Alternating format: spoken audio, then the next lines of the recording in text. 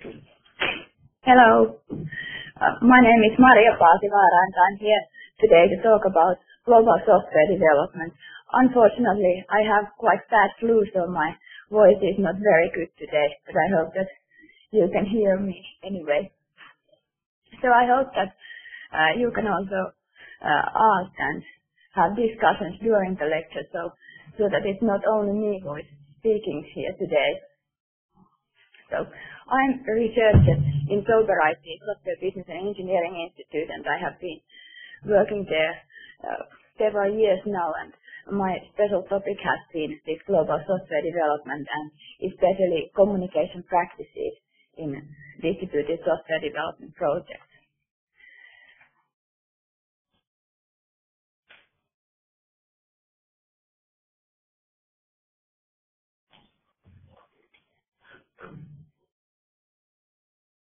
So here is what I'm going to talk about today.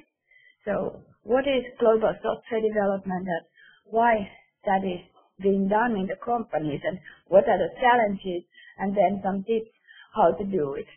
And finally, I have one example about how to use agile practices in a globally distributed project. So first of all, I have a question for you. So what is global software development? What do you think that term means? There is no one correct answer. So yes.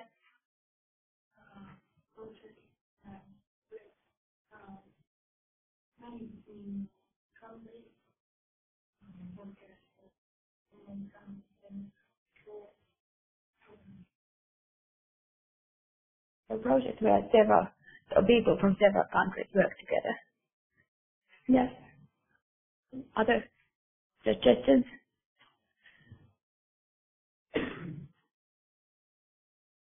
Yes.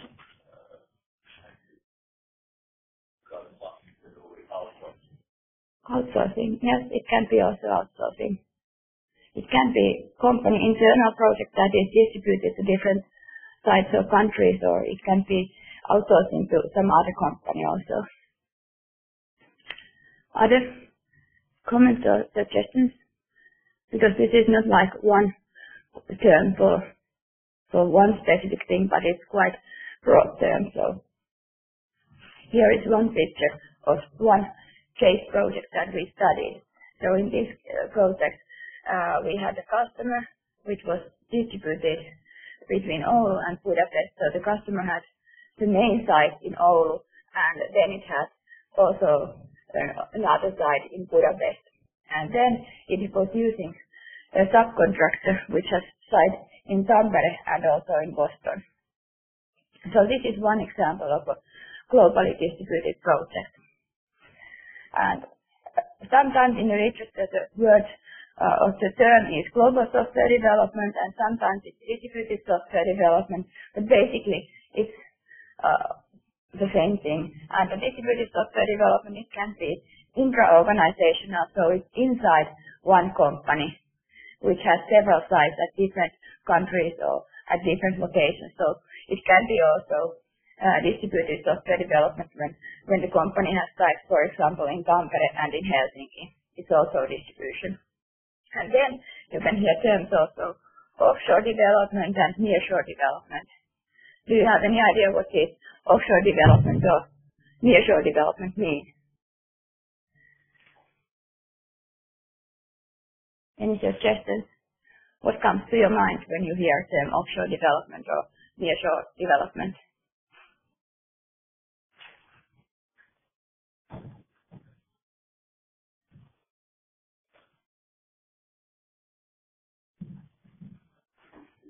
Not so difficult. So. Yeah, please.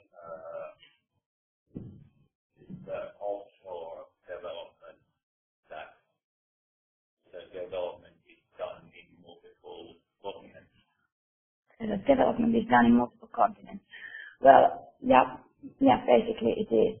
So the term actually offshore development, it comes from the United States when they have outsourced or used subcontractors or at their own sites in some other continents, for example in India. So it's offshore. It's not in their shore. It's off. And for example, here in Finland, we sometimes use this nearshore development when we have sites or subcontractors, for example, in Baltic countries. So they are not so very far. So it's nearshore, for example, in Estonia. So in that kind of cases, these terms are used. And then these on-site and off-site terms are sometimes also used. So for example, if a company has main activities here in Finland, then it's called on-site. For example, the location in Helsinki has the main functions of that company. It can be on-site. And then it might have another location, for example, in Czech, and it's called off-site. And there is some workers who are working for the project, but the customers and all the main personnel, for example, architects and project managers and so on, are located in Helsinki. And most of the developers are then located, for example, in Czech. So that Czech is off-site and Helsinki is on-site. But these are not like terms that are always used a similar way, but that is the most common way of using them. And then software outsourcing can also be distributed software development.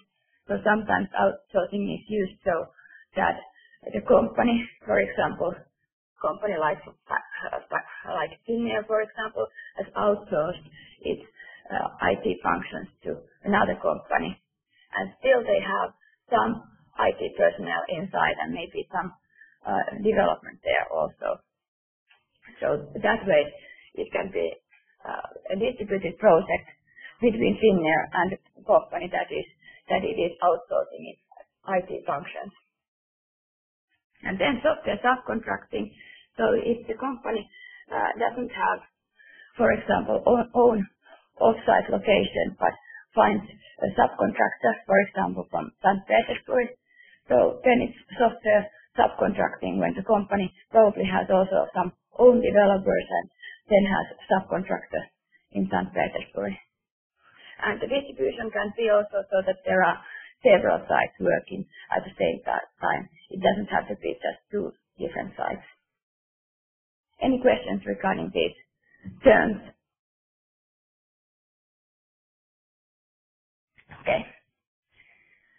So again, question for you. So why are companies doing this global software development?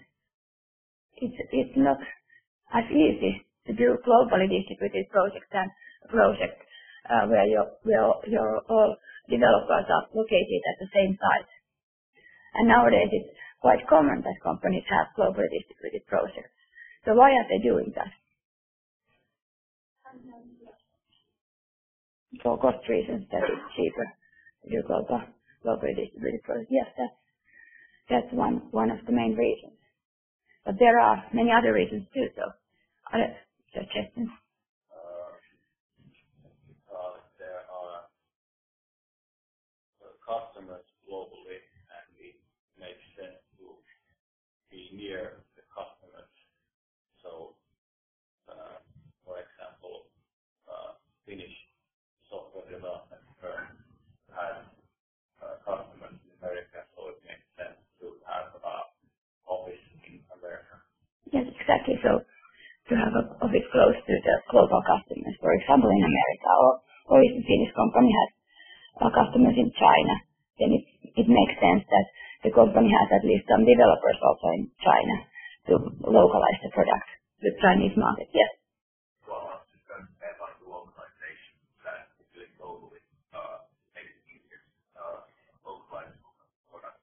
Yeah. People will have their input and know how it works. So it's easier for them to adapt. Yeah, localization. Yeah. Good. Any other reasons?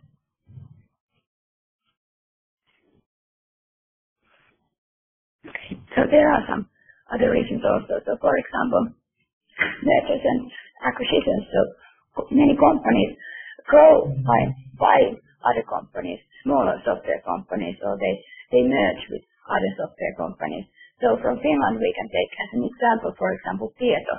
So some years ago it merged with Enator in Sweden, and it became Tieto Enator. So then they had offices both in Finland and in Sweden and in Norway and in some other European countries.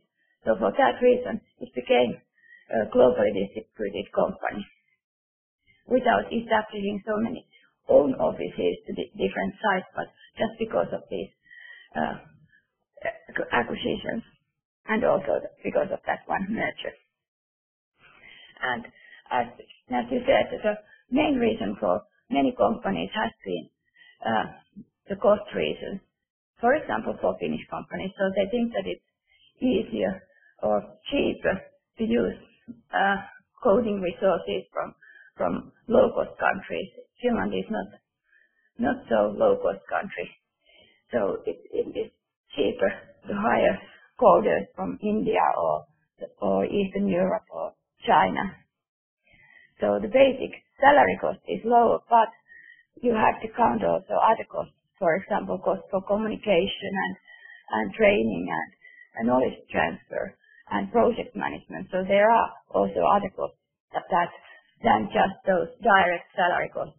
So it might not be still so much cheaper to have some developers in low-cost country than have everybody here in Finland and working in the same location. But we will come to that later on. And of course, this concentration on core competencies. So some companies, for example, don't have all the knowledge that they need for some software product. So they might want to hire subcontractor who has that knowledge already. And for that reason, it becomes a distributed project. And then around-the-clock development. Have you heard about that? Who has heard about around-the-clock development? Could you, for example, explain what that? Actually, this is the same thing, but basically there's always some place, so better make use of that day code or stuff. Okay, it's always day in some place in the world, yes. So it could be so that if in a distributed project there are, for example, 3 sites, so that there is always day in one of those 3 sites, so 8 hours in Finland and then maybe 8 hours in US and 8 hours in somewhere Asia. So and somebody is working at a daytime always. So that is one of the things that some companies are using. For example, if a company has 24-hour service, that somebody has to be online all the time and do some service. So for that kind of software development or maintenance, this round-the-clock development could be okay. But we have noticed that for normal software development, it's quite challenging. So if you have to work here in Finland, for example, that's 8 hours, and then the same work has to be shifted to US, so it's not so easy to start from code that somebody else has been developing for 8 hours, and then again move that code to some other country. So for that kind of purposes, it's not very easy way to do. So basically, the companies that I have worked with, they have said that they really prefer working at the same time zone, because then you can communicate with phones or Skype at the same time in real time. So for communication purposes, it's very good to be at the same time zone. But for some development tasks, it could be also okay to have some time zone difference. For example, for testing. So if you write code here in Finland for 8 hours, and then you can send the code for testing during the night to some other location, and in the morning you will get the bug report and so on. So that kind of work, it could be okay. And also for some problem solving. So if you have a problem here in Finland, and you can send the questions somewhere else and they solve the problem for you during the night. So for that, it's also okay. But for normal coding work it's not very efficient.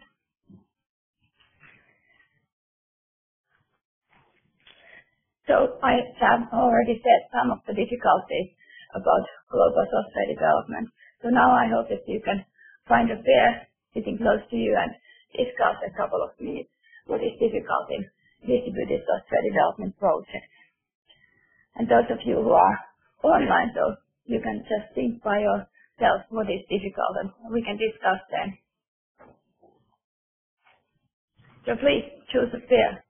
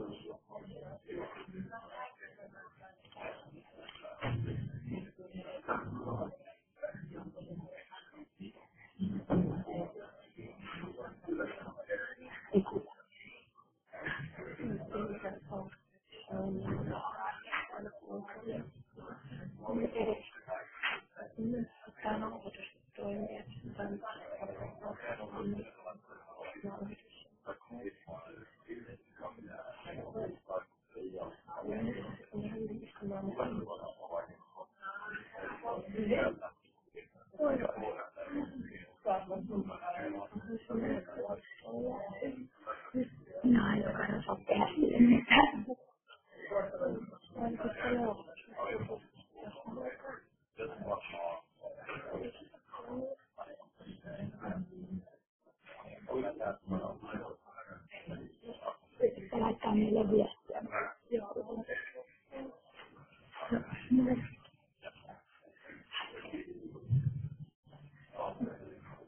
Okay. So now I guess everybody has at least some kind of suggestion. So please start. What is difficult? There are many things that are difficult, so there are no one correct answer. Yes.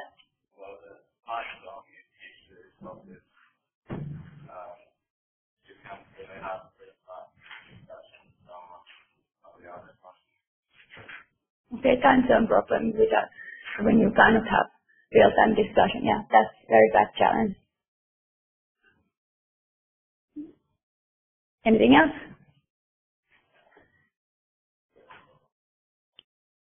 Yes. It's difficult to control the progress of the development because not only there are many people involved, but they are also distributed on a wide geographical area. So probably managing all these people in different locations is challenging. Yeah, managing people at different locations. Yeah, that's very challenging, especially if you have one project manager who is sitting at one location and then people working. Yeah. Process of project status. Yeah, that's difficult. Good. Yes. Other. Yeah.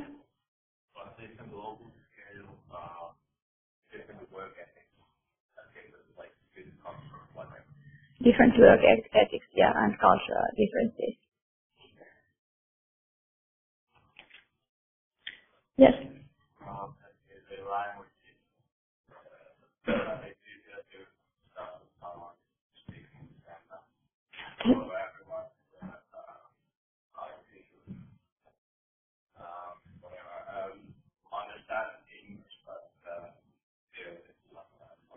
Yeah.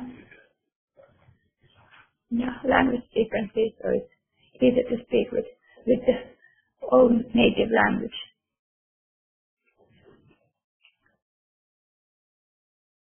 Good. Okay. So many of the difficulties came already, and many of them that you said are already concerned communications. So the biggest problem in distributed projects is the communication, and it's because of this geographical distances, people cannot see each other. So quite often it's so that people have never even met each other. So it's difficult to communicate with people that you don't really know and you don't understand them very well, because they might have different kind of cultures and different kind of understanding on what is going to be done in the project. And then you might be afraid to contact them when you really don't know. And when you get answers from them, it might, for example, by email, it might be difficult for you to understand what that person really means. And for example, I have heard many times that when Finnish developers answer by email to questions by some foreign colleagues, so the answers can be very brief and straight to the point, and without any compliment in the beginning of the message, like in some other countries people are used to. So those other people receiving those very brief messages, they might think that the Finnish person is very rude or he's angry because he's using that kind of short messages and not asking how are you today. So cultural differences is also one of them, and for example even cultural holidays. So people might not be working at the same time, even though they might have same time zone. So there are different working times in different countries. And then motivational issues. So for example, if a Finnish company wants to use off-site location because of the cheaper labor, so Finnish developers might think that, okay, those cheaper labor people, they are taking our jobs, so we might lose our job here in Finland, so why should we help them? So there is that motivational problem. If people are afraid that if they help very well those other colleagues, so they can easily learn what to do, and then the Finnish people's work is gone. And then company border also, so there might be some company confidential things that a customer company, for example, doesn't want the subcontractor company to know. So for example, if the Finnish company developing some software product is working with a Chinese or Russian company, so they quite often don't want to give the whole product code to China or Russia, because they might be afraid that those people working there might sell the code and start selling the product in Russia or China. So that kind of company border problems might exist. And also managing a distributed project. It's very difficult and challenging, and it takes much longer time to get a distributed project starting with new people than a co-located project. So quite often companies underestimate this kind of collaboration and coordination effort that is needed. And finally, the distributed projects typically take longer than co-located projects. So if you have a small project that you have to finish quickly, so it's much better if you can find a few good workers at the same site who can work together and finish the product quickly. But always, especially when you have a bigger project, it's not possible to find all those developers and all skills at the same place, and then you just have to have a distributed project. And when I have talked with project managers who are used to working in distributed projects, so they said that they always prefer less sites. So if you have to have a distributed project, then have only 2 projects. 3 is already much more communication and coordination overhead.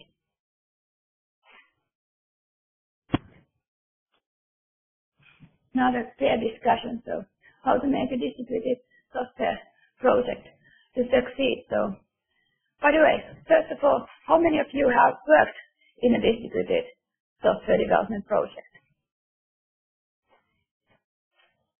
Okay, very good. At least a couple of persons. So I hope that then you will have some good suggestions. And the question is here that what kind of practices, for example, for communication or for project management and so on, could be useful in a distributed project to make that succeed. So please discuss again with your peer a couple of minutes.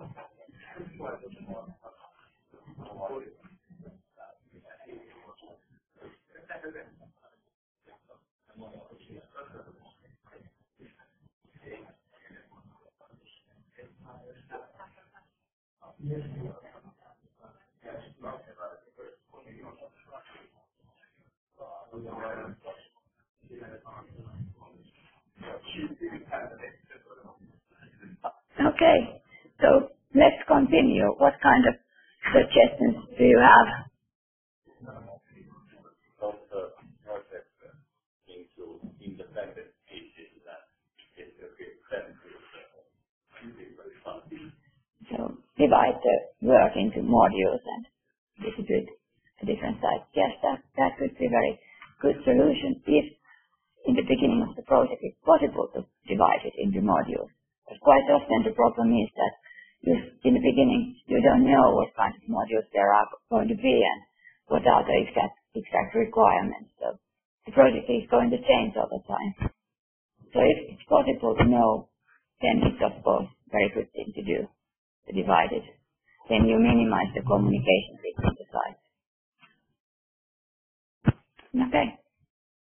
Let's say we have site here in Finland, let's say in India. Well, I think the communication would be a lot easier if we send someone from here to there.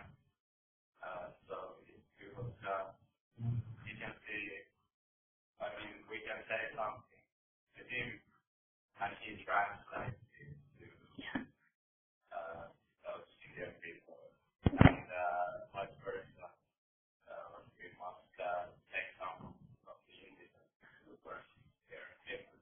Okay, that's very good suggestion. So if you have a project between Finland and India, then you could send one person from India to Finland and one from Finland to India to facilitate communication. And yeah, that's a very good suggestion. And then that person or those persons could also forward contact, because then they know everybody at that side, and both of those probably know everybody in Finland and everybody in India, and then they know who should talk directly. And then they might also be able to solve some of the problems locally, especially if there are some culture-related problems. So it might be easier for them to understand those. Good. How about you two who have been working in a distributed project? Well, I think we can overemphasize the cultural differences. If it's ever possible, to participate face-to-face as much as you ever can. It's not only talk about communication, but the technical communication, data, information, how to handle other people, and how people are using it, and the wrong way, especially the leader, for instance. They can lose the motivation. They're obstacles to project done. Yeah, very good. So as many face-to-face meetings as possible. course, that's a money question. So quite often the managers don't understand the need for traveling and arranging collocated working periods for people. But I have seen that those team members, they think that it's really important, especially in the beginning, that they can work at least sometime together. So, for example, in a project that I have been now studying, which is between Tampere and Vantaa, so not so much geographical distance, but they decided that during the first sprint, so they will spend 1 week together in Vantaa and work there, because they really want to see how others are working and understand what they are doing. And then they decided also that later on they will exchange people so that everybody could sit and work at least some time in that other location and see how people are really working there and communicate there with people and get to know them. So that is done already here inside Finland without so much cultural differences between Tampere and Vantaa. So when you have bigger differences and cultural differences, then it's even much more important to have at least some kind of face-to-face meetings and collocated working periods. So it's important to meet at least once in the beginning, but really working together, it's much more efficient way of getting to know people and their ways of working and their ways of thinking also. How about you? You have also been working in a distributed project.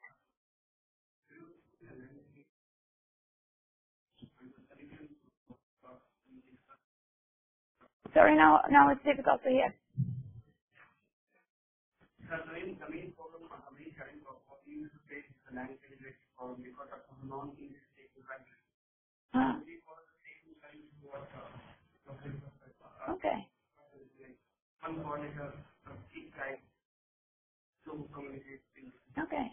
So the language problem that was solved, like in the example between Finland and India, that people are. But our client was in Korea. First, It was a Korean client. Korean client. Okay. So we had one from India in Korea, one from Texas. It was easy to communicate. Okay. Very good.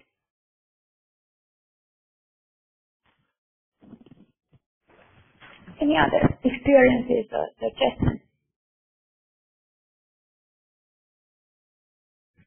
Okay.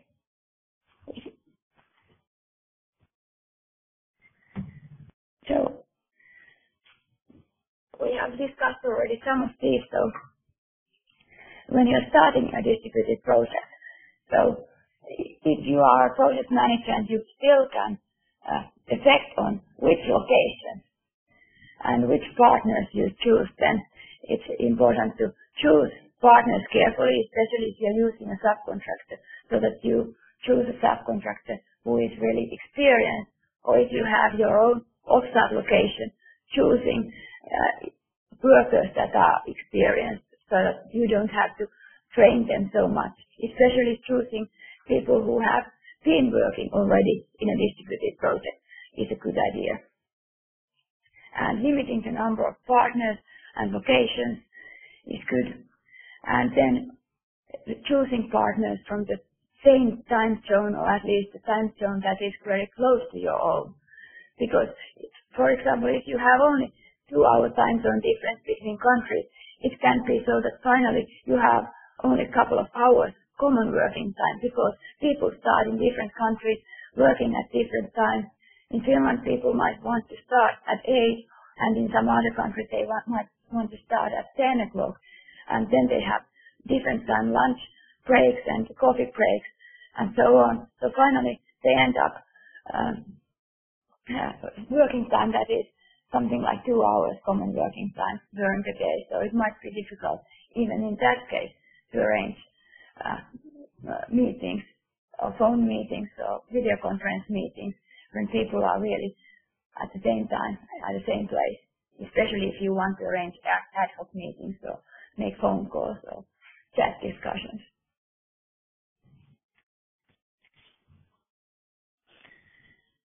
And like you suggested earlier, so if it's possible, you can also try to minimize the communication need between the partners. So if it's possible to divide the work into quite independent modules, that you can give one module to one side, another module to the other side, so that people can develop those quite independently without so much communication between the sides. It's also, of course, a good thing, even though then you still need to have at least some kind of communication so that those modules can be then integrated together. But quite often nowadays, it's so that that much advanced planning cannot be done, but projects start from scratch, and then you have some requirements that are changing, and you use iterative development. So then that kind of modularization might not be so easy to do in the beginning. And then it's also a good thing to have at least a project team leader at each side, so that it's not only one project manager for the whole project who is supervising everybody at different locations, but it's good to have also a local team leader for all the teams. And then it's important also to have all needed tools for everybody, so that at different sites there are same tools, so that you are using, for example, same chat tool that everybody can have chat at the same time whenever they want. And then, of course, version management and things like that need to be the same, and everybody should be able to access those, especially if you have a company border between subcontractor and customer. That's not always possible to arrange that, for example, subcontractor can access the customer's version control system, but that could be a good idea for efficient working. And then in the beginning, as a project manager, you have to find out what kind of training is needed. For example, for using different tools or using different techniques, or understanding the product that you should build, or understanding if you're doing a new version of an old product or old software, then understanding what is that old software really doing. And because quite often in a distributed project it's so that, for example, a team in Finland has been doing a product, and now when they are developing a next version, then the company decides to take also a subcontractor to work with that. So the subcontractor needs quite a lot of training to understand what is done in the previous versions of the product and how is that product really working. So in the beginning, you have to reserve quite a lot of time for different kind of planning activities and for making people to meet each other, and for collocated working periods, so collocated training periods. So for training especially, it's not very efficient way to send to some offshore locations just some documentation of that old system.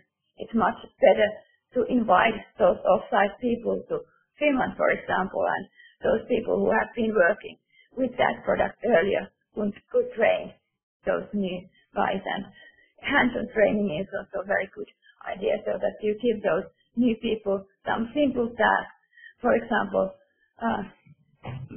solving some problems or bugs, so that they can start with simple things and have those experienced developers there helping them. So it's much more efficient than just sending material or even just arranging classroom trainings, because you have those questions only when you really start working on your own. So in a classroom training, you don't get all those questions or problems than when you are really starting to work. And then team building and trust. So trust building between the partners is the easiest to do with face-to-face meetings when you are really working together. Of course, you can build trust over a longer time when you are sending emails or talking on the phone. And for example, in some cases that I have been studying where Finnish developers have been working with some developers in other countries, so they have found out that when they have found out that those offsite developers are doing really good code, they have started to trust them. But if those offsite developers have a lot of problems and questions, and sometimes it happens that the Finnish developers start to think that those offsite guys, they are very stupid when they are asking those stupid questions all the time, and then the Finnish developers, they just don't care about answering. So that's not very good beginning for a project. So if you as a project manager notice that something like this is happening, that Finnish developers might be even saying that, why are you asking those stupid questions? So then the cooperation is not going to very good direction. So in that kind of situation, in some cases, the project manager has decided that, okay, now it's time everybody to meet. But it would be better to arrange that kind of meeting already in the beginning, not only when there are problems. And giving faces to all sides, it means that it's good to see those people at different sites at least once, because then they are just not stupid Turkish people or something like that.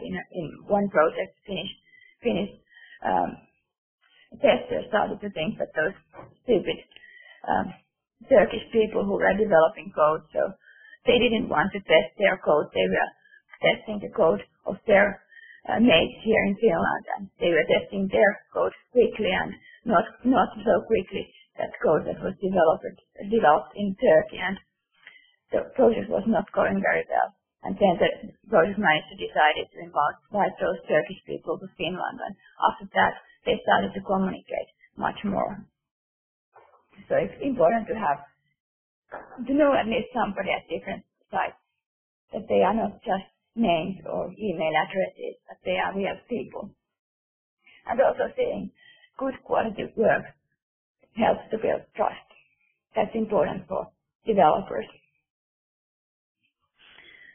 So this quote, there's a lot of information at the corridors, was said by one Finnish project manager who was working in her first distributed project. So she had noticed that when people are working at the same place, so they are communicating during coffee breaks and just shouting each other in the open offices. So you can get a very good information there when you are working in the same place, and understanding of how the project is going and what kind of problems people have, even though you might not have the official meetings and so on. So if you are in a distributed site, then people don't hear this kind of coffee table talks or corridor talks. So you as a project manager, then you have to really inform people about changes and problems and what is going on in the project. So quite often project managers might think that it's enough for them that they follow what is happening at different sites. But actually it's important also for the developers working at different sites to know what is happening in the project, because then they understand better what they are doing and how their work is affecting on other people's work. And developers are really interested to know what is happening and what kind of problems others have, and whether they can be, for example, help them, or if they have had the similar problems already earlier and already solved the problems. But if you don't hear people here in Finland thinking that I have now this problem, how to solve it, when the person who has already solved a similar kind of problem is sitting in India.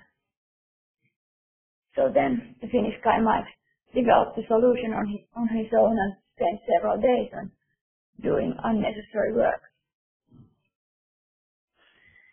And also giving the subcontractors or distributed workers feedback is also important, especially if you feel that they are doing good work. It's important to give feedback, because I have noticed that for Finnish people, they give feedback when somebody is doing something wrong, but not when everything is going very well. So sometimes subcontractors are complaining when they don't hear anything from Finland. They then just code here in Finland, and then they don't hear anything for ages. So they don't know if that was okay, if the code was really integrated and tested here and it was really working, or whether they are going to get some bug reports after several months. Because that is something that has happened in a few projects, that the developers in that case, they were not working so far away from Finland. They were working in Estonia, and then they get the bug report from Finland after a couple of months. So they didn't remember anymore what they had been doing 2 months ago. So it's important to give feedback right away, because then the developers can change their behavior or make the way of thinking right away. It's easier that way. And also to give positive feedback when those guys are doing something very well.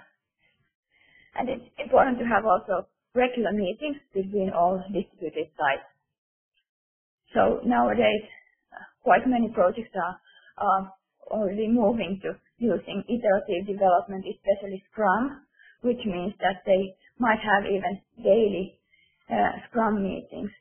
And that's very good and efficient way of communicating and sharing information. But at least once a week you should have a weekly meeting between all the team members. If it's a very big project, then it might be done so that small teams have their team-specific meetings, and then the team leaders afterwards have their teleconference meetings and share information between the team.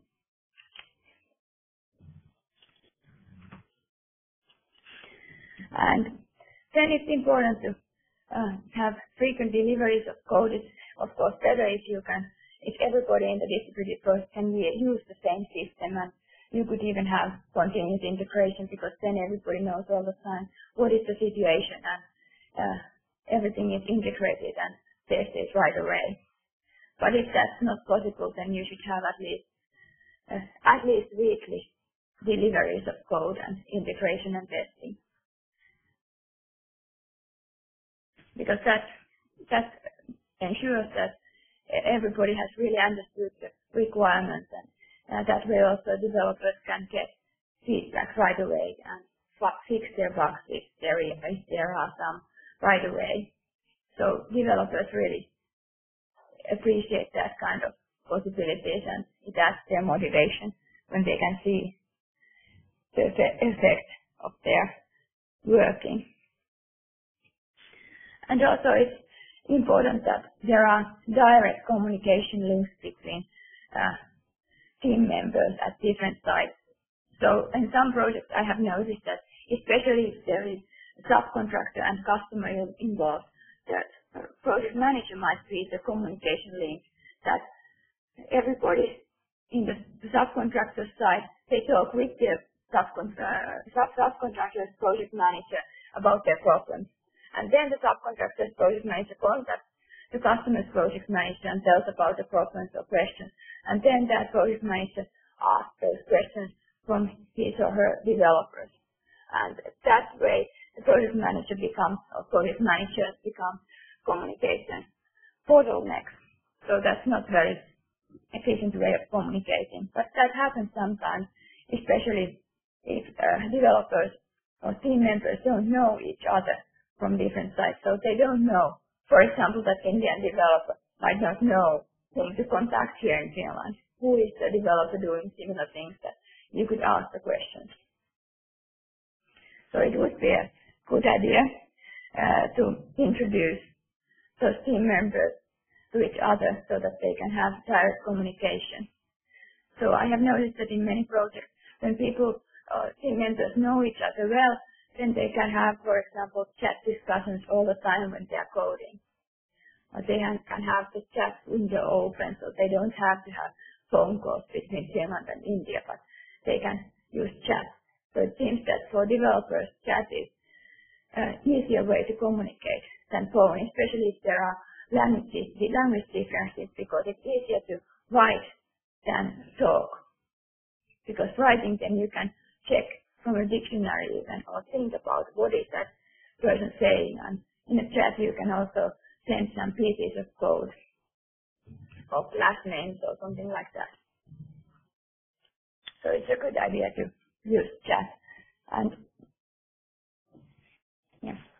Okay, so these pyramids are the different companies or different sites. So this means that at different sites there are quite often a project manager visits this middle level person, and then the team members at the lowest level, and then there are some higher managers.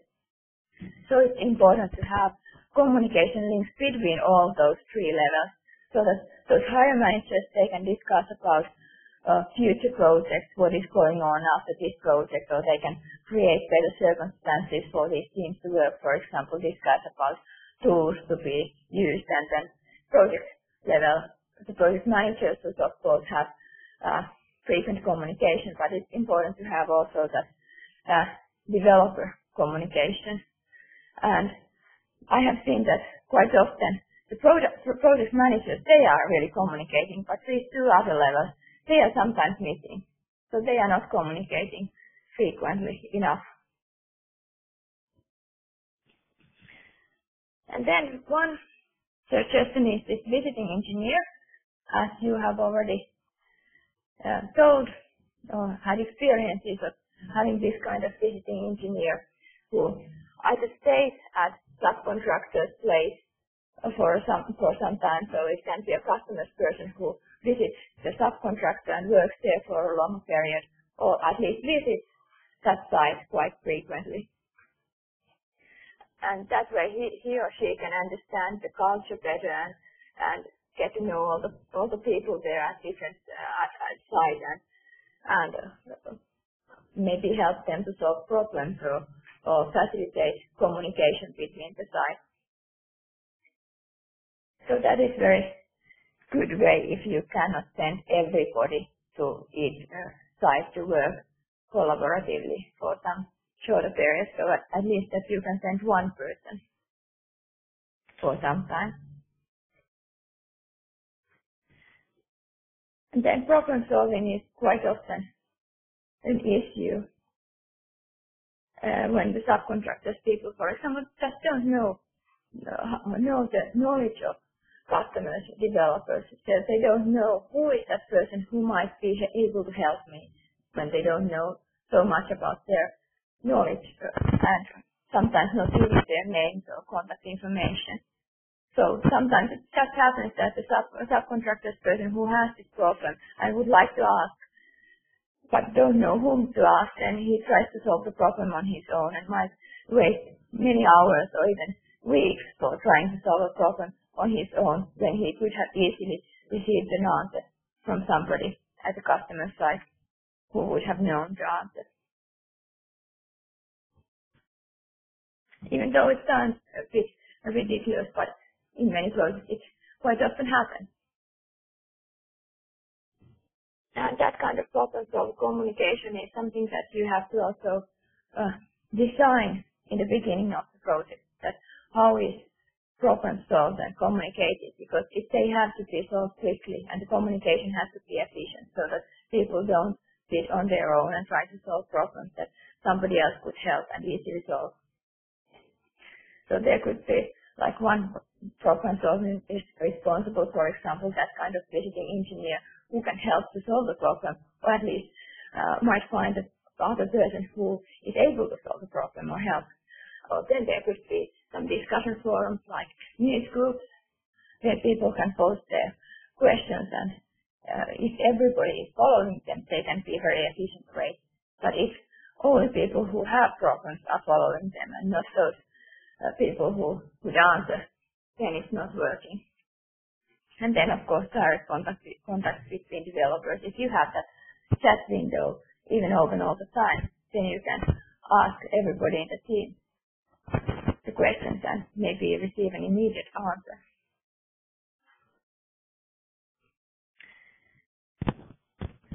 Okay, then we will go to the agile practices. So any questions so far?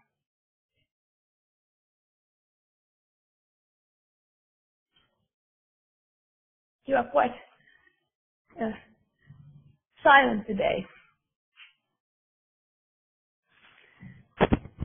Okay. If there are no questions, so first of all, have you had already a lecture about agile methods? Okay. So then you know what is Scrum. Okay, then I don't have to talk about Scrum. So I will skip these few slides. So this is have you seen this picture? Good. So then we can go directly to how to combine these agile practices like Scrum and distributed development. When you know what is Scrum and agile development, you know that they are built on face-to-face communication. So the idea is that everybody should sit in the same room, in the same team, and communicate there. But when you are working in a distributed project, that's not possible. So it seems at the first sight that these two, they just cannot combine because of that communication problem. Because you cannot have face-to-face communication in a distributed project between all team members. But still companies are nowadays quite often taking Scrum especially to their distributed projects as their process model. And one of the reasons is just that Scrum emphasizes so much communication, and also the iterative way of development is very good for distributed projects. So there are some successful experiences and companies who have really managed to take Scrum into use in their distributed projects. They have been very happy. So I haven't actually heard any problem stories of using Scrum when you have really managed to take the Scrum into use in a distributed project. So successful practices for distributed agile development. So I have studied 5 distributed projects that have been using Scrum. So these are some experiences of those projects. So first of all, the most important practice has been the daily Scrum meetings. When everybody in the team can participate in the daily meeting, and there are those 3 Scrum questions: that what did you do during the last day? What are you planning to do today? And did you have any obstacles? So, for example, in one case project that I studied, where one side was in Norway and the other side was in Malaysia. So they had 7 distributed Scrum teams, so that in all those teams were at least some members from Norway and some members from Malaysia. So all those teams, they had to have their daily Scrum meetings in a distributed way. So they were using teleconference, and sometimes they were using also video cameras. So they had arranged it so that they could have the daily Scrum meetings of all those 7 teams in the same room, one after another. So they could set up the connection only once in the room, and then have a voice and video camera connection. So the teams just changed in that room, and 15 minutes per team. So in the beginning, when this project started, those daily Scrum meetings were a bit problematic, especially because those people from Malaysia, they had not used to tell about their problems to others. So it was, again, a cultural difference between Norway and Malaysia. So those Malaysian people, they were very silent, and those meetings lasted something like 3 minutes because nobody really wanted to talk. And it's also difficult to know how much others would like to know about what did I do during the last day and what I'm planning to do during the next day. But these teams, they continued practicing, and finally it started working, and those meetings really started to last 15 minutes, and everybody found out that they were actually very useful, those meetings, because people could know what others were doing and follow what was happening in the project. And during those daily Scrum meetings, they would also found out that who should talk about something later on. So after the daily meetings, they scheduled some conversations for one-to-one conversations, Skype conversations, for example. So actually these 15-minute meetings, they caused that there were a lot of voice communication after the meetings, because then everybody knew who should talk with each other.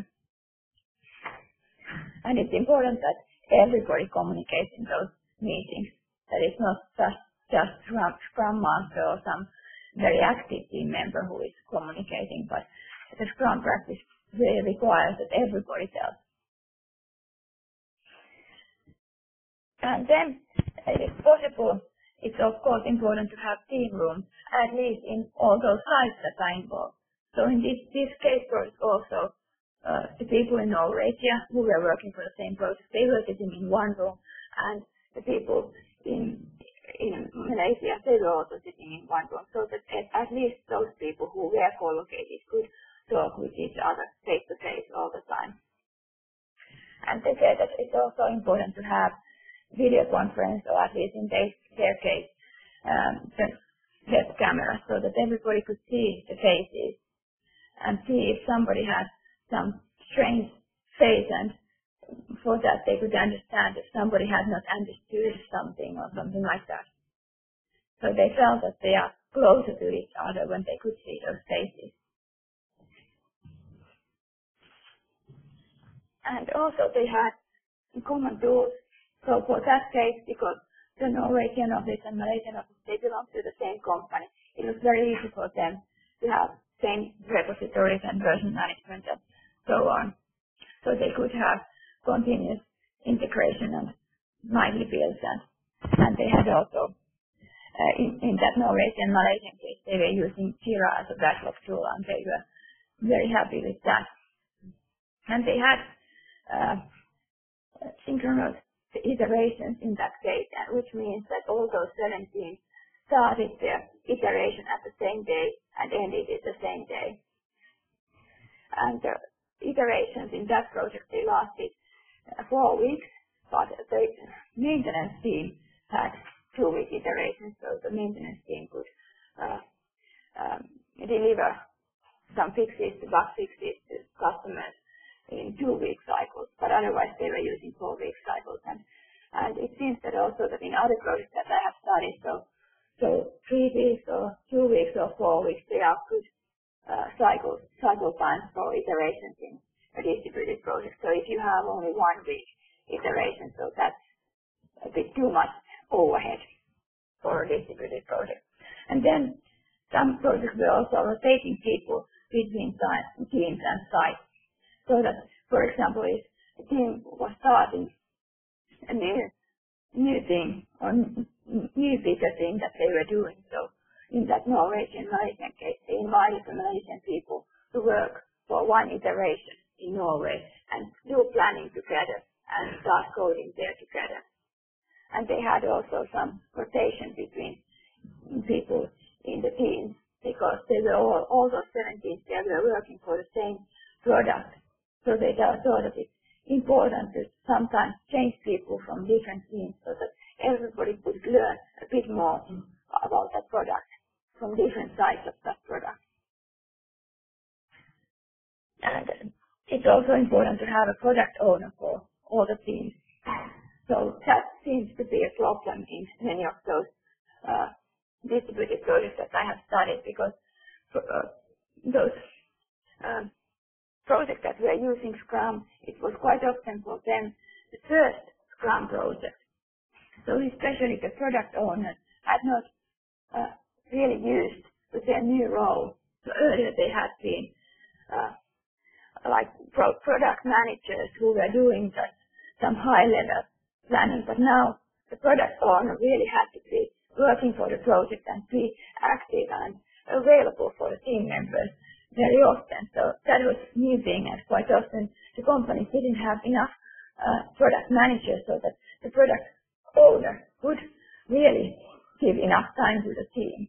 So if you are going to be a project manager, so make sure that you have a product owner who really understands how the Scrum works and has enough time for the team, because that's important. So in that Norwegian Malaysian case, the product owners quite often participated even the daily Scrum meetings, which was a very good thing.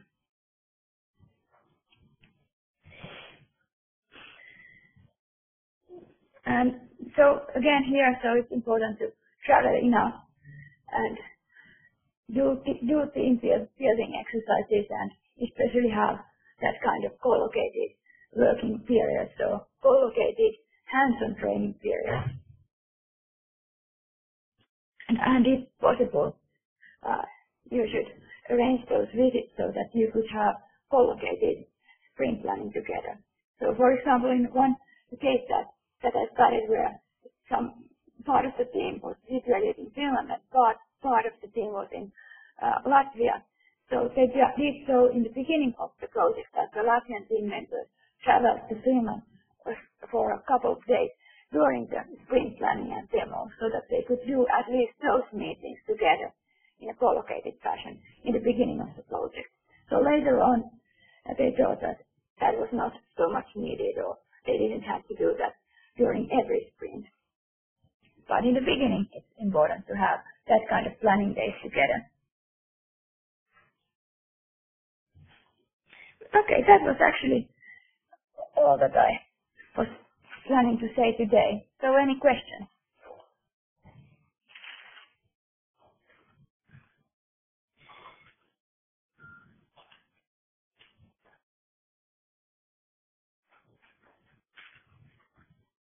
If there are no questions, so I guess we can stop here and you could have lunch. Okay, thank you, Maria.